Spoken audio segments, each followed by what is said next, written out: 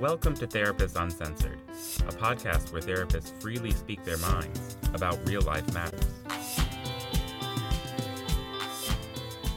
Hey there. Welcome to Therapists Uncensored. And it is so great to finally be able to say that because you have found the very first episode of our new podcast. By our, I mean Patty Alwell, Dr. Ann Kelly, and myself, Sue Marriott. And the gist is going to be that we will be having conversations among ourselves. We're therapists from Austin, Texas, and with guests as well, where that we step out and we speak freely and candidly on life, love, sex, and, just topics that really matter to many of us. What makes this particularly interesting, we think, is that we are going to root these conversations in attachment and relational science. But we're going to have a lot of fun bringing you the need to know of how to improve your relationships with others, with people that you want to be close to, and also how to understand yourself more deeply and, sort of understand what makes you tick. So today's episode is going to be on couples communication. And by couples, we mean any important relationship, your boss, your parent, your child, and of course, whatever variety of romantic relationship you find yourself in. So sit back, take a listen, and let us know what you think. We would really love to hear from you. I love working with couples. It's one of the favorite things I do. I love being a psychologist, but I love working with couples. And I would say the thing that comes to my mind is the most interesting commonality I find is that when people decide they want to work on the relationship, one of the first things I hear is we're struggling with communication. Can you help me with communication? And when I hear that, what I really hear is that what they're struggling with is connection. That they're asking, could you help us please find a deeper connection? Yeah, that makes sense. And it makes sense that one of the reasons they're saying is it's communication is because I think I really find there's these very common misperceptions that we maintain as humans, and especially in relationships, that really center on the idea with these misperceptions that if we can improve our communications, then things will be better. So I want us to talk about it because we've talked about it before, about what those misperceptions are and why I think that gets us kind of stuck in our relationships. Right. That particularly makes sense in that, when we don't quite know what's wrong, but we know something's a little bit off, that word is a good word to kind of... Right. And that regardless of the misperceptions, what it looks like is they're either fighting a lot or they're not talking. Right. So, it has to do with community. That's the outward manifestation. Good point, Patty. It's an outward manifestation. We're either fighting too much, or particular topics always make us fight, or we're not talking and we're not communicating enough. Either way, it's a communication issue. Communication issue, exactly. And so, but the other thing I also find is it's and I've been there. It's often if you could just please change my partner. If I could come to you and I could tell you what's really hard, and you could change my partner, and he or she understands better what the problem is, and they can change, we're going to all feel much better. Right. And that's very human misperception of couples working. Okay, you're disappointing a whole lot of people right now. So, Ann, you can't fix people's partners?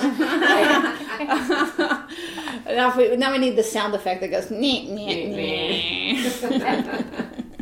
Well, so let's talk about the misperceptions. One I see is that, we'll be talking a lot about our bodies and our minds and how they relate in our relationships. And one of the misperceptions that we start with is that we're supposed to feel good.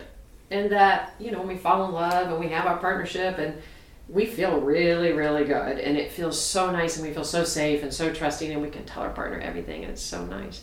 And so we believe we're supposed to feel good. So when something happens out in the world, namely our partner does something, and all of a sudden we don't feel good, we feel angry or hurt or whatever, we start to feel mistreated. We think, okay, something's wrong in the outside world because I'm feeling bad, and so the goal is to fix the outside world so that then I feel good. So one of the misperceptions is we're not supposed to have uncomfortable feelings. We're not supposed to suffer. We're not supposed to suffer. We're not supposed to feel things. Right.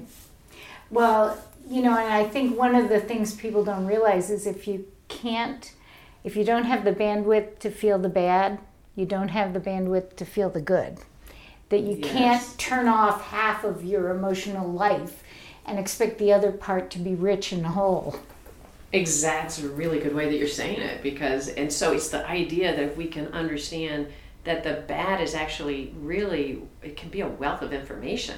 Your partner feeling bad or upset at you could actually be a wealth of information that's super important to listen to, rather than the goal being to obliterate the bad in me or the behavior in our partner. Mm-hmm.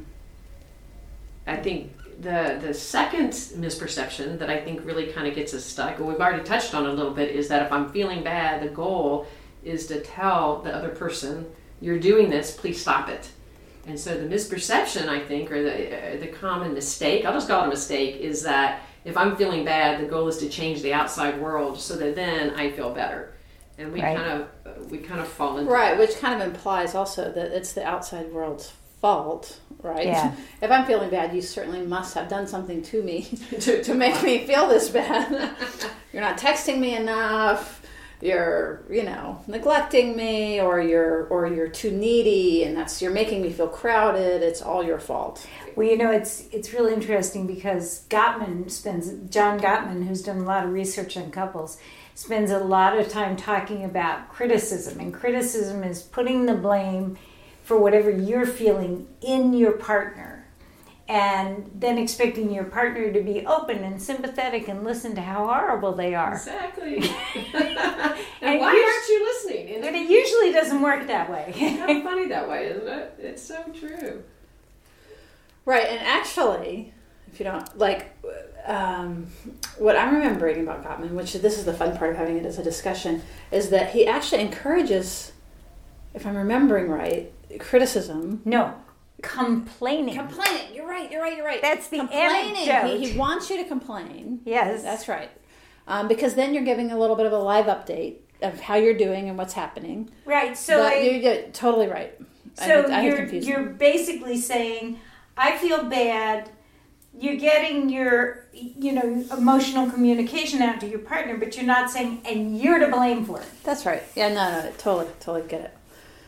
Well, that kind of leads into the kind of the mistake or the misperception that we're talking about in the last one, is that we really have the false, well, actually it's a false belief that understanding leads to change. And I think I see that as a real hiccup for couples, and how it can create a really chronic hairball, if you will. I've told you a million times that this is really upsetting to me, and yet you keep doing it. Mm-hmm. And because you keep doing it, people interpret that as they're not being heard, they're not being understood, or their partner doesn't care. And if understanding really leads to change just by the fact we hear the knowledge, sometimes it can, but many times we can't change the deepest part of our partner. It would be actually, truthfully, be a scary world. If every time I picked up a book and got a good insight, I became a different person, that would be a scary thing. And people can't change like that. They can hear, they can try, but we kind of are who we are. And if we believe understanding leads to change, then we can be perpetually frustrated and disappointed in our relationship. Yeah, I mean, this totally gets into some stuff that we're going to get into in later episodes about, that we can understand something on a cognitive level. Like, I can understand that when my tone of voice gets to a certain pitch, or my rate of speech goes quickly, that, you get frightened or something like that. I can understand that, but that doesn't mean that it's going to change my tone of voice, or that so much is operating outside and beneath that very conscious, concrete level of awareness. Absolutely. So, which moves us into things around the neurobiology part and the brain, and regulate and being able to respond to one another from a body-to-body stance. So it's much less about what we're saying to one another, which is exactly what you're saying, which is, I can tell you 1,000 times not to be late, for example. Don't be late, then I feel unloved, and I feel like you don't care, and this and that.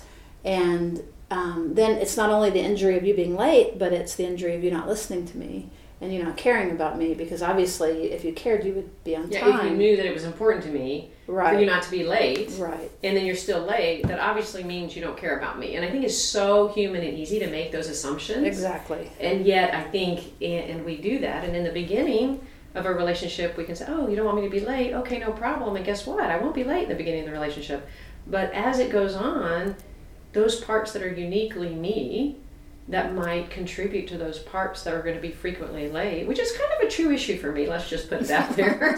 The perfect one to throw out there. That's not why I picked it. But the truth is, those dynamics inside me that probably contribute to that are deeper, bigger part of me. So just the intellectual understanding, while I'm in my best behavior, I could probably modify that. But as I relax and become more of who I am, then those aspects of me that might be hard in a relationship are going to really come to fruition. And just the understanding is not necessarily going to lead to absolute change.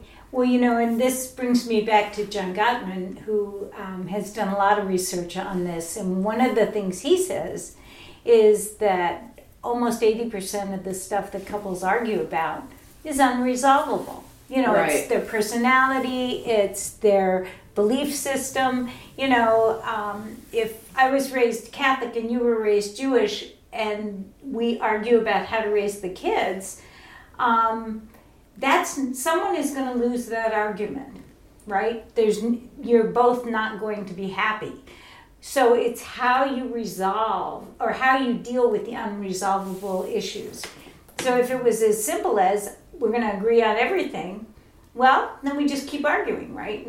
But that's not where it's going to go. It's a good point. I'm really glad that you brought that up, because one of the things I think, again, when I talk about communication, one of the things that we can try to do in our relationship is, okay, so if it's how we talk, then let's just talk nicer. Because so the answer could be to all the listeners out there, what we're asking you to do is to be really kind and caring and giving every time you approach your partner, no matter how you're feeling. Okay, and why does that make me want to vomit? It isn't going to happen because there's no reality. Oh, okay, good. Okay. So we could come in and say, okay, let me tell you how to talk to your partner nicer and say, I really feel this. Oh, so active listening doesn't work? Is that what you're saying? No, I'm not saying that. Active listening, good.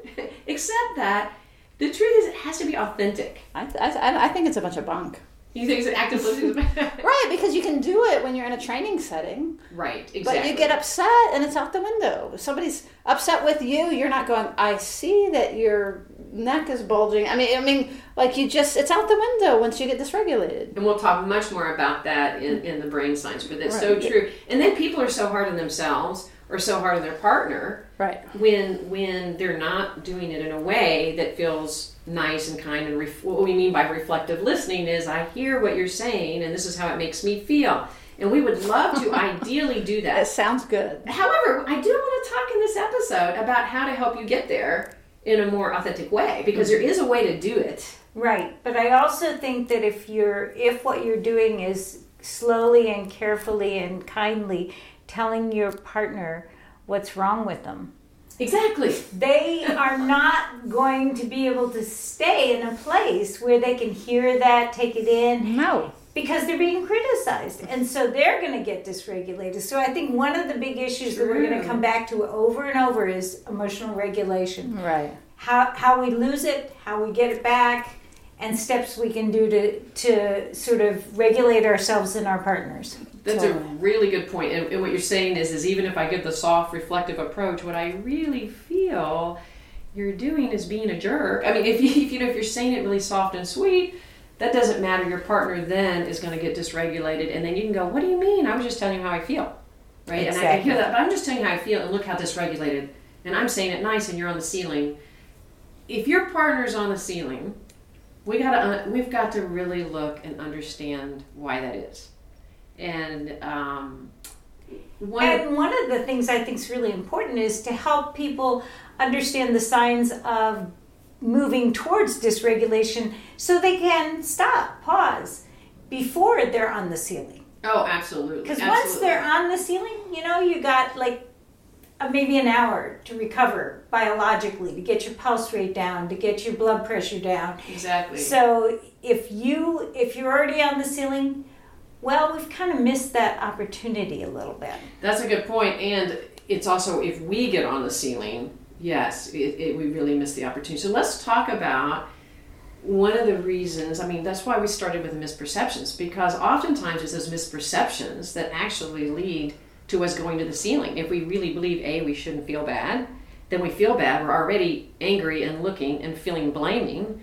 Number two, if we really think our feeling bad is because our partner's doing something and we're not being self-reflective, and then if we really think the source of feeling better is outside of ourselves, all three of those misperceptions actually make us feel really helpless. Yeah. And it gives our power to our partner, and our partner doesn't want that power.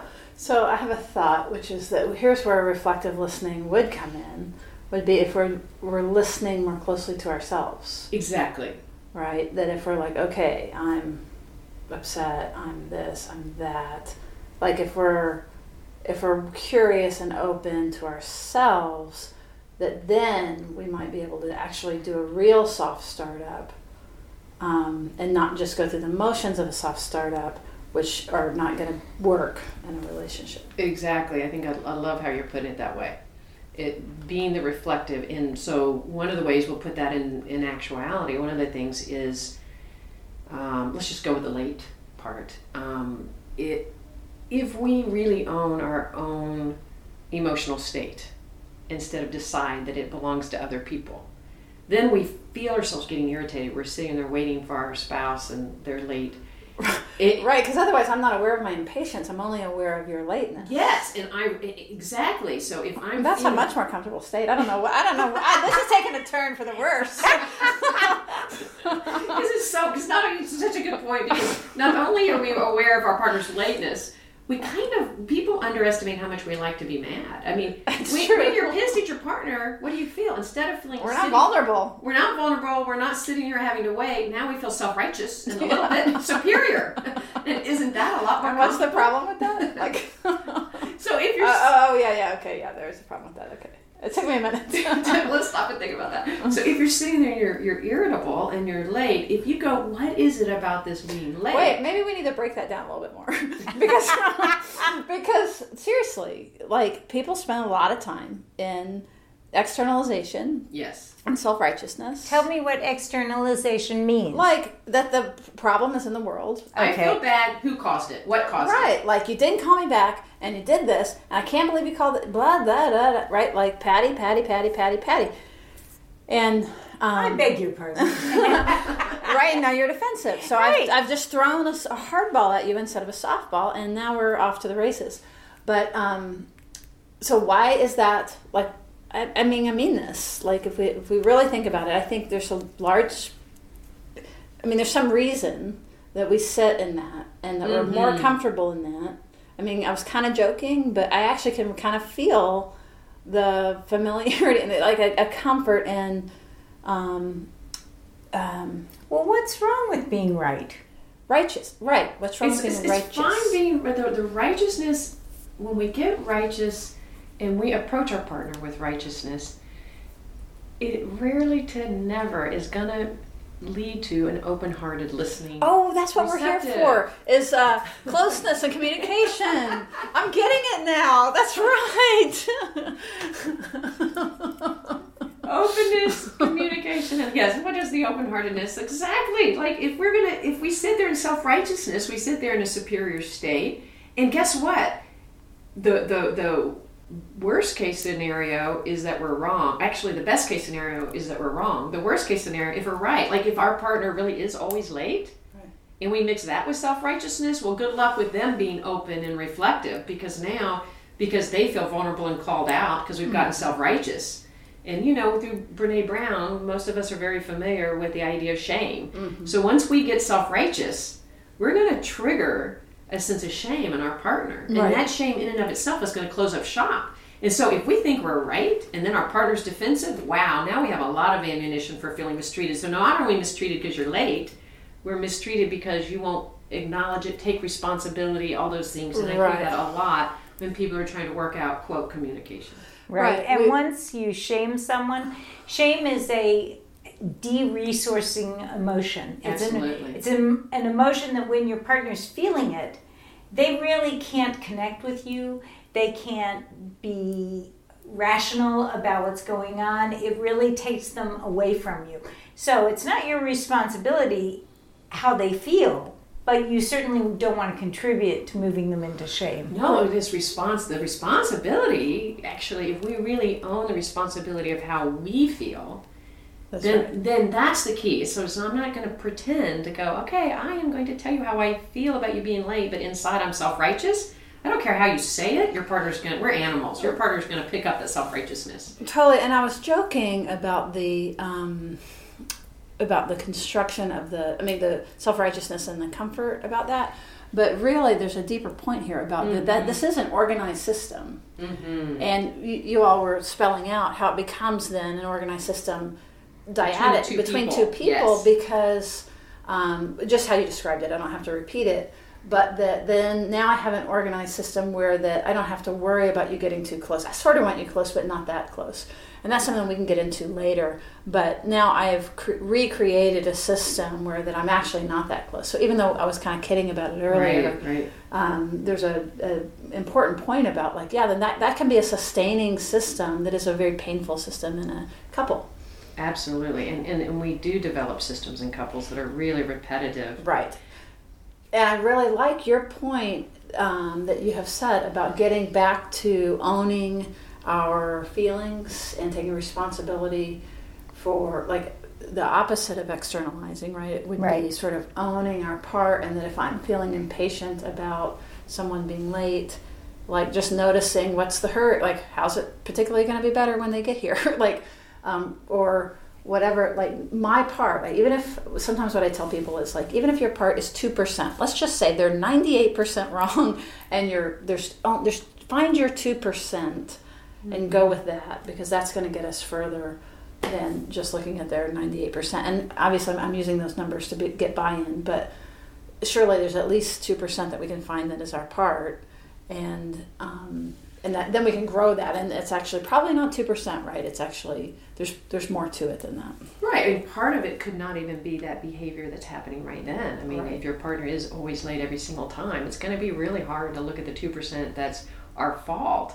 So let's take that, let's deconstruct that, because it's a really great, easy example. I could be sitting here over and over again, and my partner's late, and I've told him or her over and over again that it's really hard on me to be kept waiting, and it keeps happening. So if I own that and go, okay, I'm really irritated because my partner's late again, and I've asked them, or my mother's late again, whomever it might be. I don't want to restrict this only to romantic couples, because we're talking about any relationships, let's be clear. Right.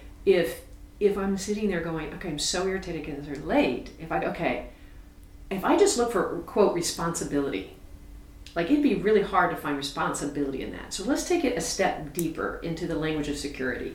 Mm-hmm. And that is noticing, first of all, that I'm irritable and feeling impatient and short. And now, instead I'm focusing on my partner's mistakes, I'm focusing on my own emotions. And then I stop and think, why is it about my partner being late that's so upsetting to me? Right? And I'm reflecting on it. Mm-hmm. And then I take another step and go, okay, what do I know about my partner? So that's another thing in the how-tos. If we have to give our partner credibility, mm-hmm. and that is the belief that everything that our partner does can be fixed is a really, not only misperception, it's really powerfully painful misperception that leads to long-term disconnection, because we're not accepting our partner. And so in this example, if I could go one step deeper, what I like to talk to my couples about is that when we are in any relationship, we get the head and the tail, we get the whole coin.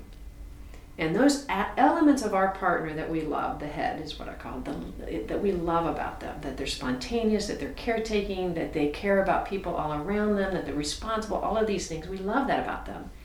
Almost every time we find out that the coin of that, the tail of that, is the most or difficult parts of them, and they're usually the same thing. Mm-hmm. So I could get self-righteous about my partner being late, but I could also stop and more reflectively go, okay, my partner is always late, but what is it about them that contributes to the lateness? And it likely is that they're optimistic and they unrealistically, do their time.